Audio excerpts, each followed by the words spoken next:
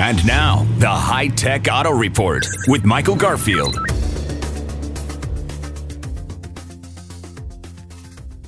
You know the phrase, you never forget your first girl? Well, I like to play on words with that thing. You know, when I'm reviewing vehicles and automobiles, you never forget your first grill. I'm really big into grills on certain cars or certain trucks.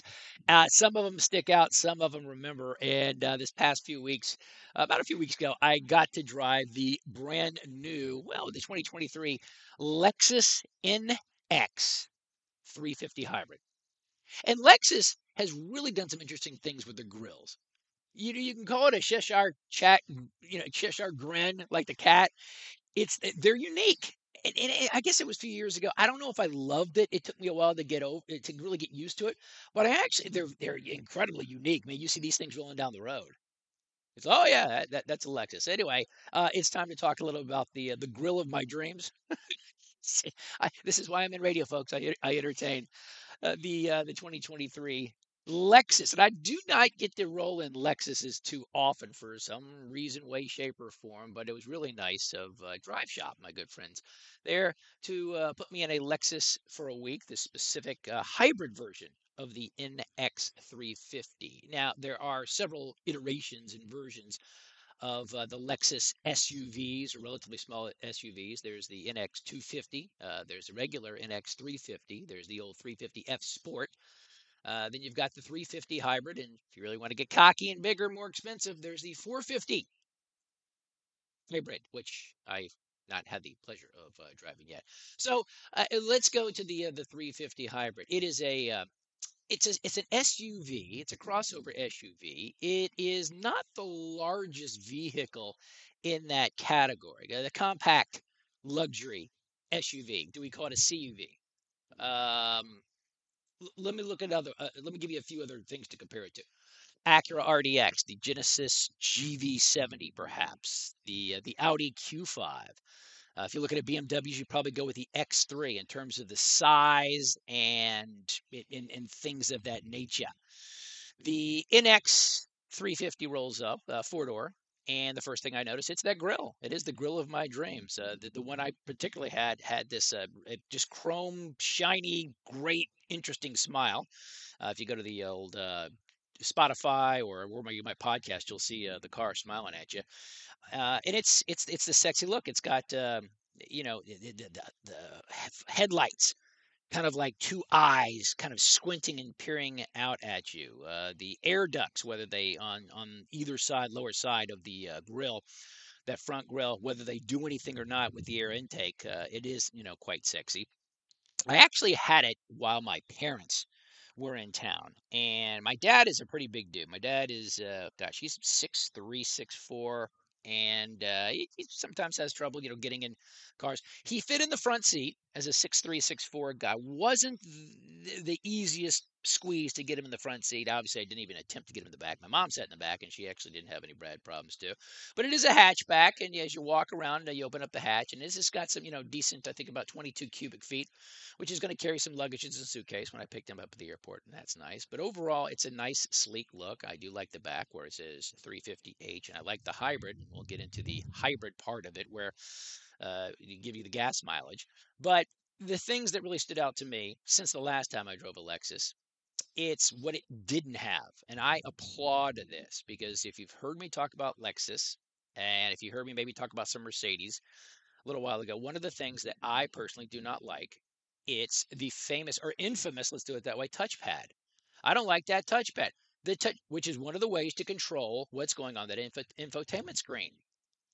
People, we do not like that. It is very dangerous. Listen, I dig touchpads. A touchpad, it's about maybe a 3-inch by 3-inch square. Sometimes it's a rectangle where you take your pointer finger and you touch on the pad, and then it's like a mouse, and then you can control what's about a foot above you on the infotainment screen. So instead of having a touch screen, no, it's tough because you have to generally take your eye off the road and look down by your right finger between the passenger and the driver's seat to control what you're doing on the screen. Never liked it. Well, let's hear it for the boy. Let's hear it for Lexus. It is officially over. The touchpad infotainment interface, gonzo. There is actually a touch screen here, which is actually nice. It sits atop a center stack that really, it's kind of right in a little closer to the front passenger space. And it's got a new, layout, easy to touch. I like it. 9.8-inch screen, I believe it is. And there's also I think there's an actually upgradable 14-inch unit too, which is also touch sensitive too. I do like the fact it's got physical volume knobs. It's nice. The interior of this thing is kind of crazy. It's kind of a red and black interior, kind of racing things. I think Lexus wants to make this, souped up, racing, type of stuff. It's neat. I do not know if there's any other options for that, but let's just not talk about because you can really configure this any other way. But behind the wheel, you're going to get a really nice digital display right through the steering wheel, along with that touchscreen, which actually works well. It's got a nice little shifter, kind of looks like something that they took from its sister company, Toyota, maybe from a Prius or something. The Apple CarPlay, Android Auto. I've even, taken some pictures over here. It's got the wireless Qi CarPlay. Oh, absolutely. Not only does it have the USB-A, it's got the new USB-C, which is nice, rumored to be on the next iPhone for all you iPhone hawks who do not know what the C is. Leather wrap steering. I like the steering wheels on this Lexus. It's a little thicker than normal steering wheels. This is not a large steering wheel. It's a good size, kind of a racing type of thing. It's got paddle shifters. Actually, it's got shifters actually on the steering wheel where you could go up and down. I never really use those paddle shifters, but it's nice. The radio sound system is really good, and trying to think of the other things that are really, really, stock up here. Let's talk about that performance over here. The NX350.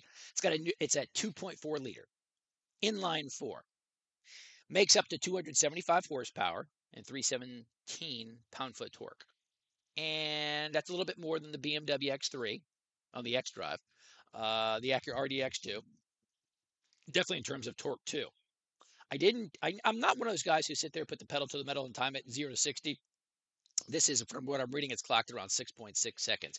Not the fastest, but again, what's the point of those things? Unless I'm actually, going to get a race car, those things really don't matter. It does have enough pickup and enough power to weight ratio that it's fine. This one's rated at 22 miles per gallon in the city, 29 on the highway, and 25 combined with the standard all-wheel drive. Now that's on the 350.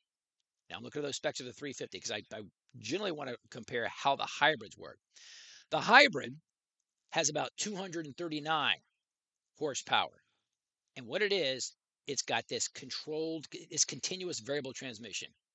And then this has a rear motor. It's a standard rear motor on the four-wheel drive. Now, let me tell you the difference between what I just said in terms of the miles per gallons into the MPGs. Fuel economy on the hybrid, 41 in the city, 37 on the highway, and 39 combined. People still don't understand. That's weird. Don't you usually get more on the highway? On hybrids, especially when it is rejuvenated, the braking system, you're going to get more in the city because you're starting and stopping and starting and stopping. And as you're hitting the brake, it's actually, kind of rejuvenating and, powering the engine too. So the start-stop aspect is going to give you more miles per gallon. And you think about that when you purchase vehicles, it's like, how am I going to use this? Am I going to be commuting on a highway or a lot, or am I going to be schlepping the kids to soccer games and going to school, a lot of stop signs, things like that? Maybe you may do want to get one of those type of hybrids.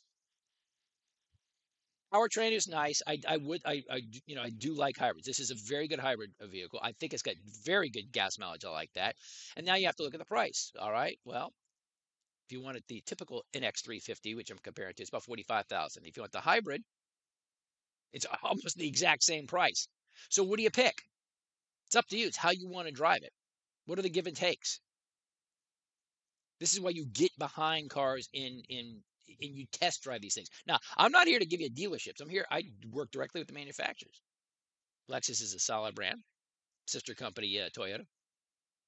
I like this in terms of a compact SUV. Lexus is going to be a little bit pricey than other compact SUVs, but when you look at it compared to the Mercedes, you look at it compared to the BMWs, you've got these bigger names. I think it's right in line of the thing. Go out and test some of these things. It is not an electric vehicle. I absolutely drive that electric vehicles. Me, I am not personally in the market for an electric vehicle just because I'm not ready for it. The way we have to charge these batteries, the old battery charging system. I also get on the highway a lot. I don't have to worry and sit there for 30, 45 minutes or an hour to see if the charger is working. Is it, pulling up? Is it a level 1, level 2? I don't deal with that stuff. I'm also a gas hybrid guy. And for the hybrid, definitely take a look at the 2023 Lexus NX 350 Hybrid. Michael Garfield is the name. If you want me to test drive something, why don't you just email me? Go to my website, hightech.com, because every week I do this. Also, a big member of the Texas Auto Writers Association. Big shout out to those folks. I do appreciate going in. That's right. Great to hear from you. And I do appreciate the kind words, the notes with all my reviews when I talk about these cars all across the world on iHeartRadio. Until next week, people, I want you to drive safe.